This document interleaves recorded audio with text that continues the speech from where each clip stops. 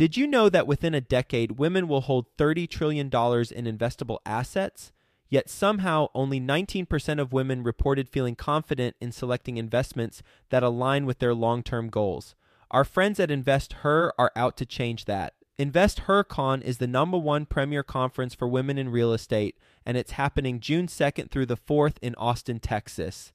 InvestHerCon is not just another real estate conference. It's a transformational experience focused on real estate investing, business strategies, and self-care tactics, all designed to help women take control of their financial futures.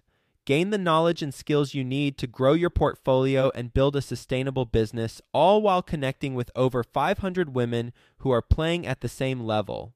To learn more and to get your tickets, visit investorcon.com today and use the code 100BESTEVER to get $100 off your ticket. That's InvestHer, H-E-R, con.com, promo code 100BESTEVER to get $100 off your ticket.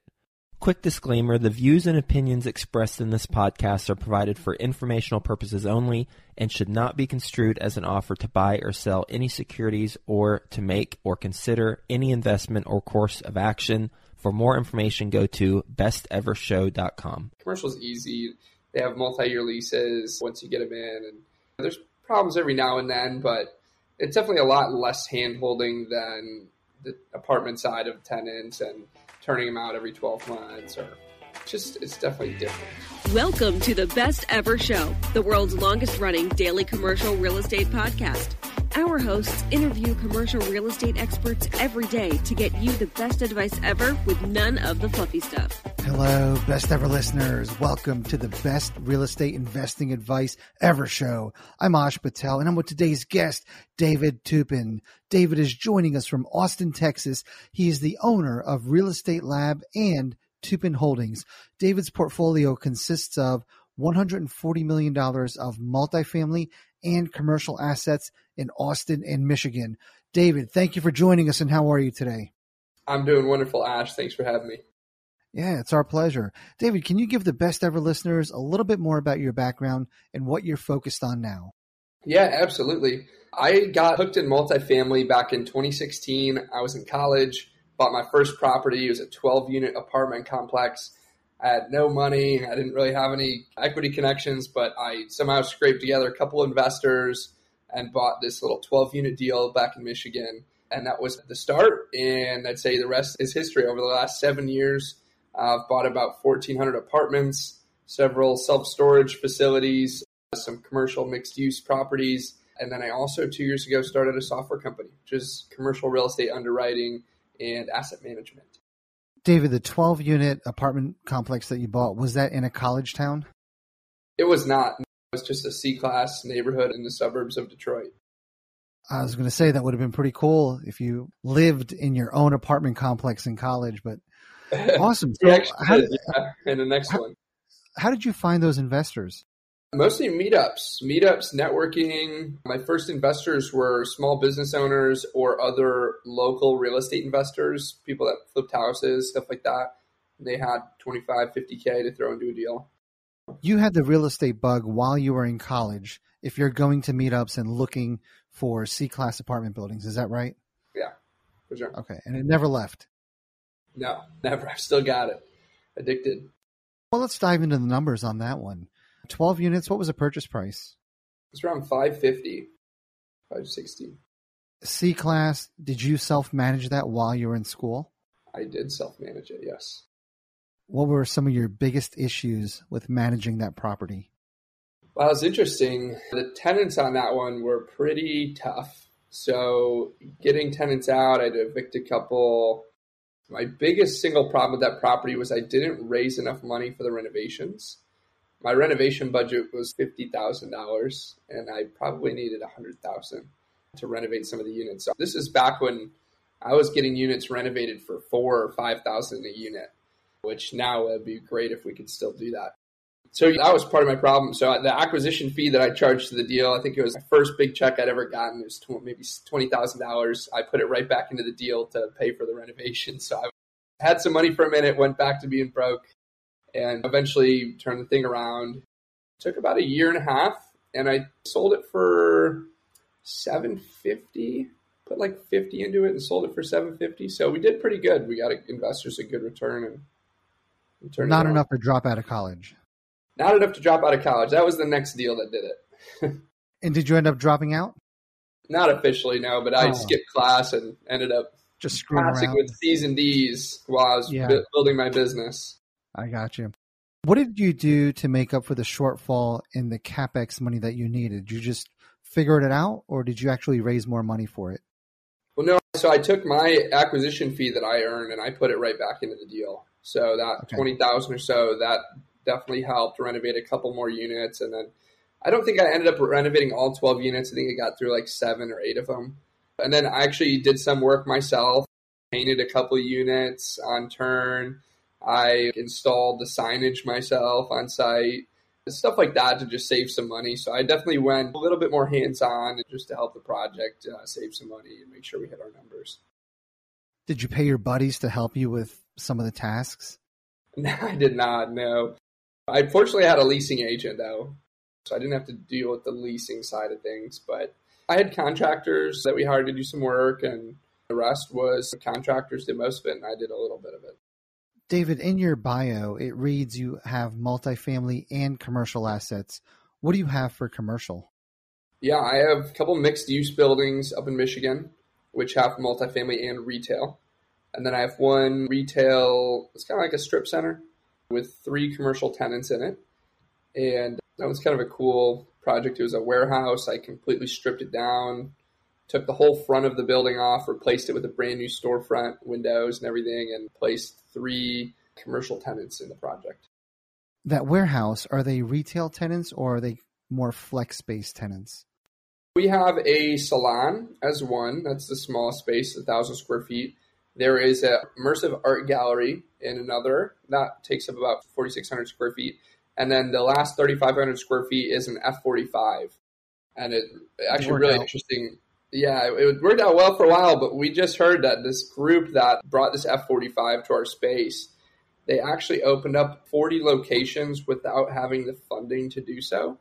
Ours happened to be one of them. So a little bit of a horror story we're going through right now. We just built out this space. They've paid us rent for 6 months.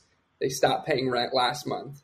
And now they just told us that they're having to vacate their lease because this private equity group was setting up franchises without having the financial backing to do so.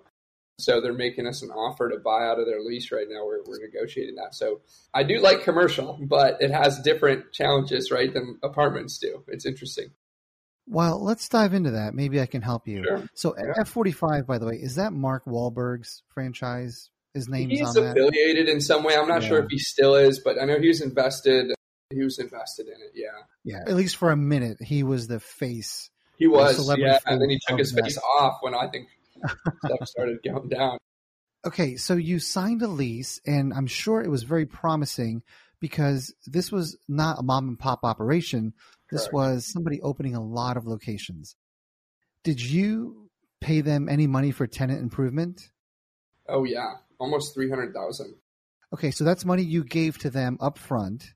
Yeah, we spent about $300,000 building out the space, and then we gave them $30,000 or so in tenant improvements. So we spent a little over $300,000 in total preparing the space for them. Okay. Was it a corporate guarantee behind this or a personal guarantee? There is a corporate guarantee, yes. It's not by F45, right? It's a franchisee who has a bunch of different locations.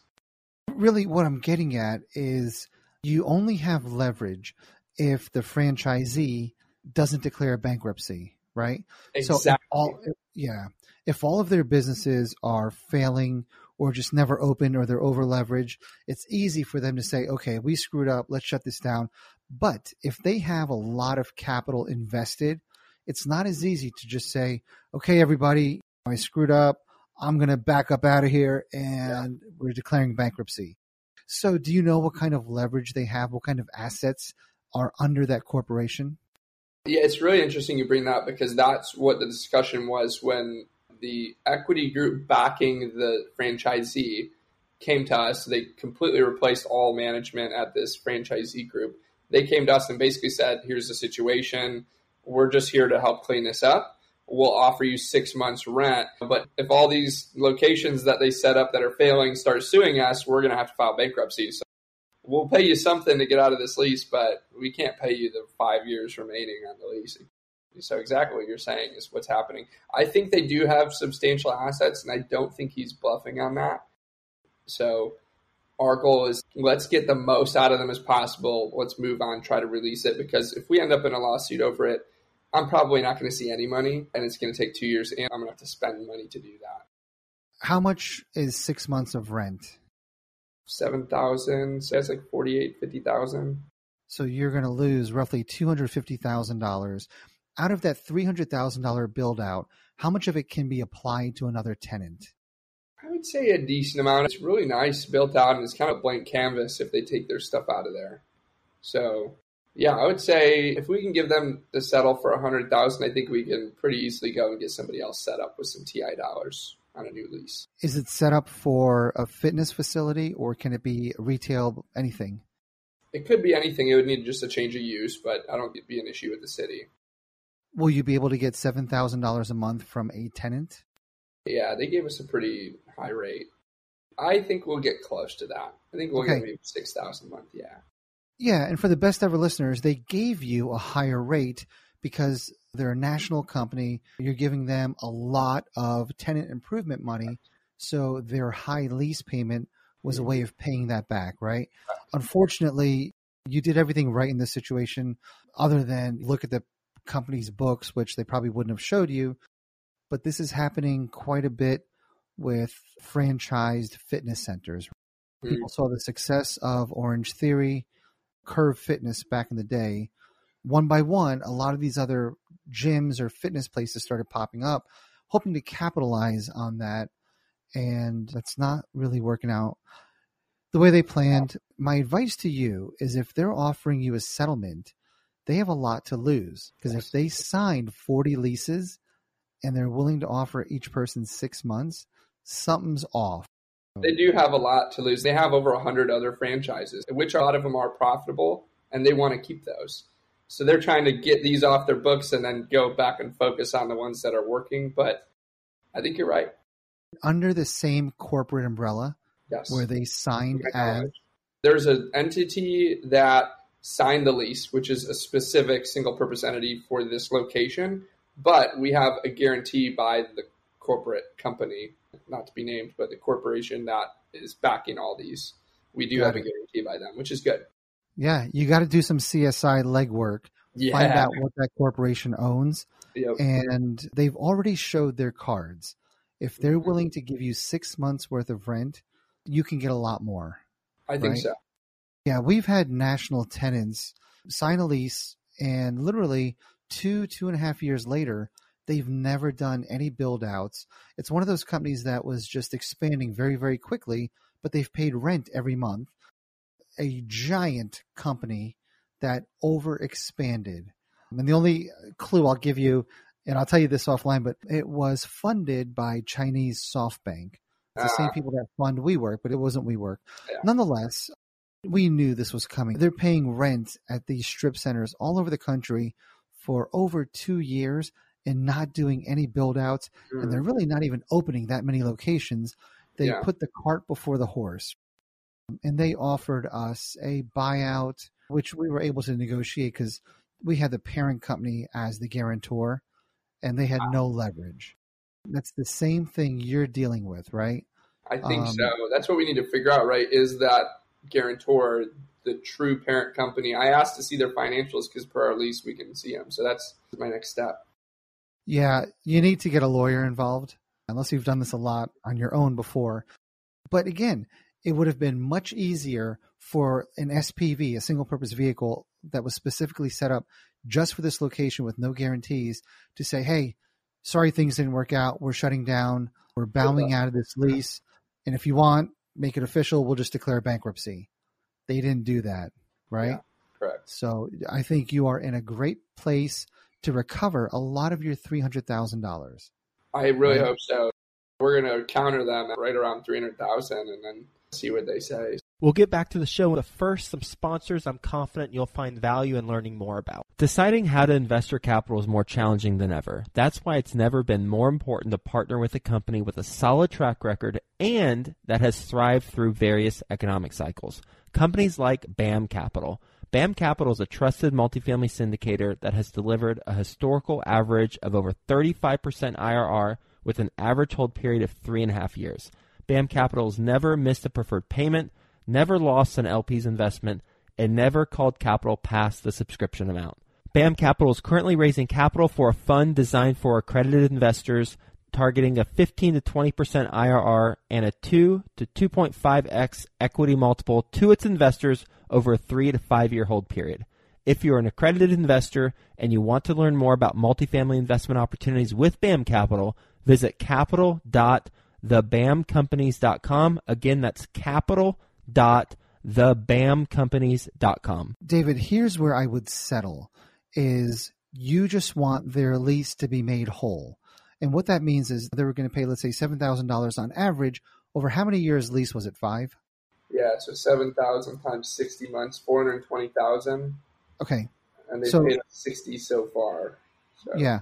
I can tell you, you're not going to get the other $360,000, right? No. However, the way that you should pursue this is have them allow you to find another tenant in the meantime, right?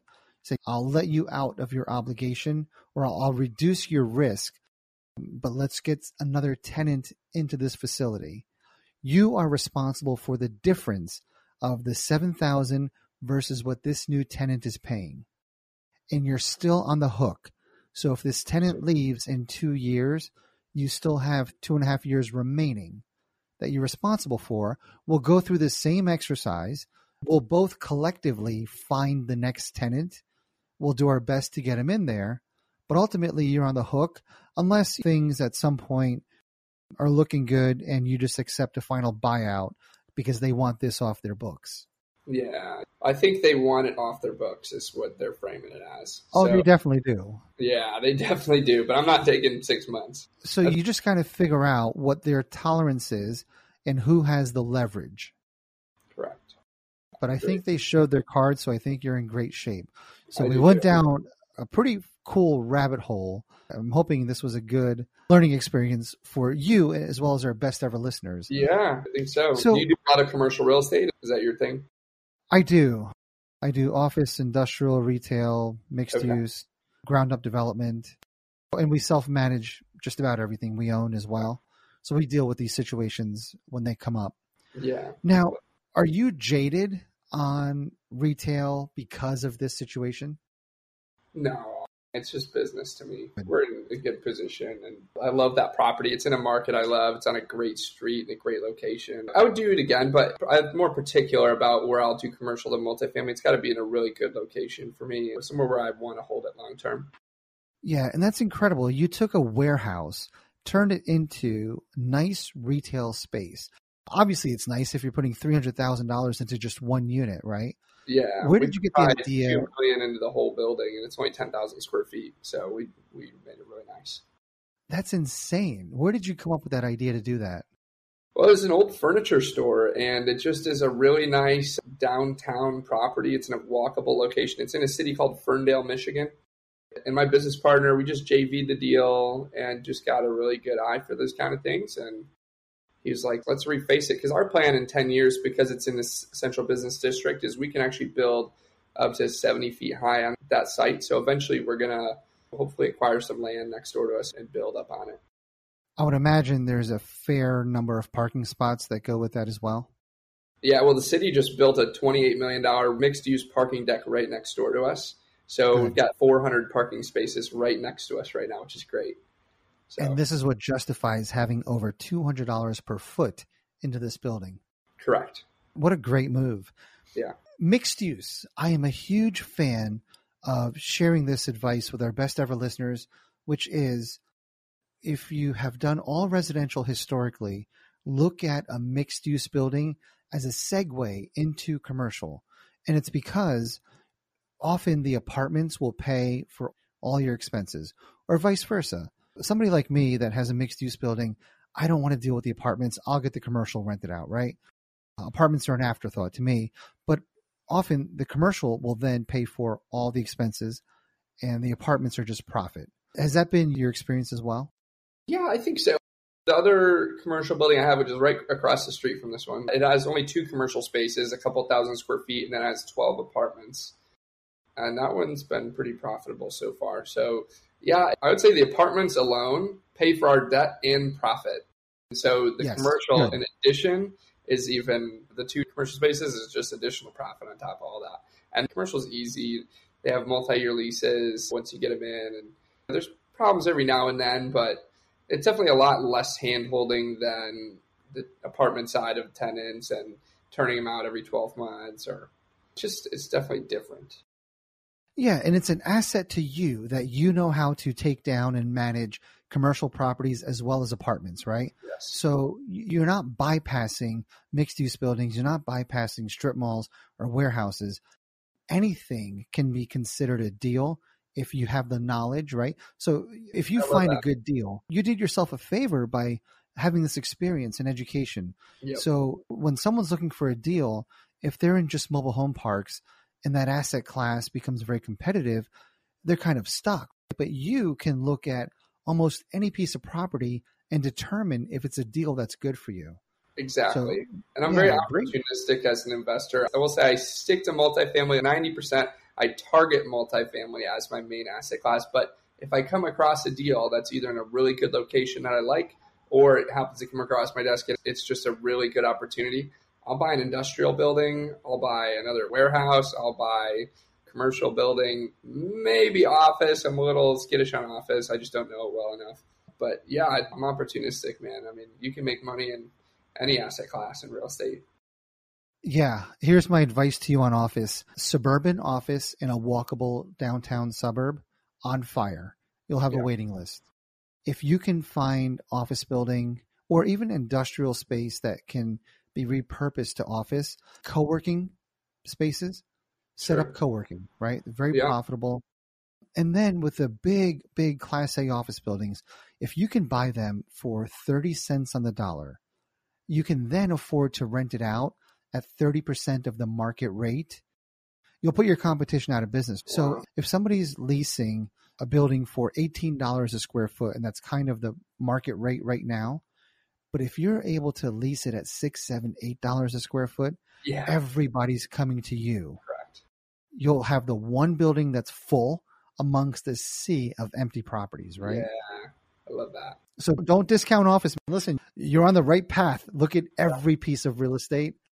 Don't discount office. You make money when you buy, right? So as long as you buy it right, you can make money on anything. I'm a believer. Yeah, and if you look at the office occupancy chart, during 2020's COVID crash, it went straight down, but it's been on a steady rise back up. Now, granted, it's not a steep line. It's going to take years to get back to any normal level, but I don't think it's going to get any worse.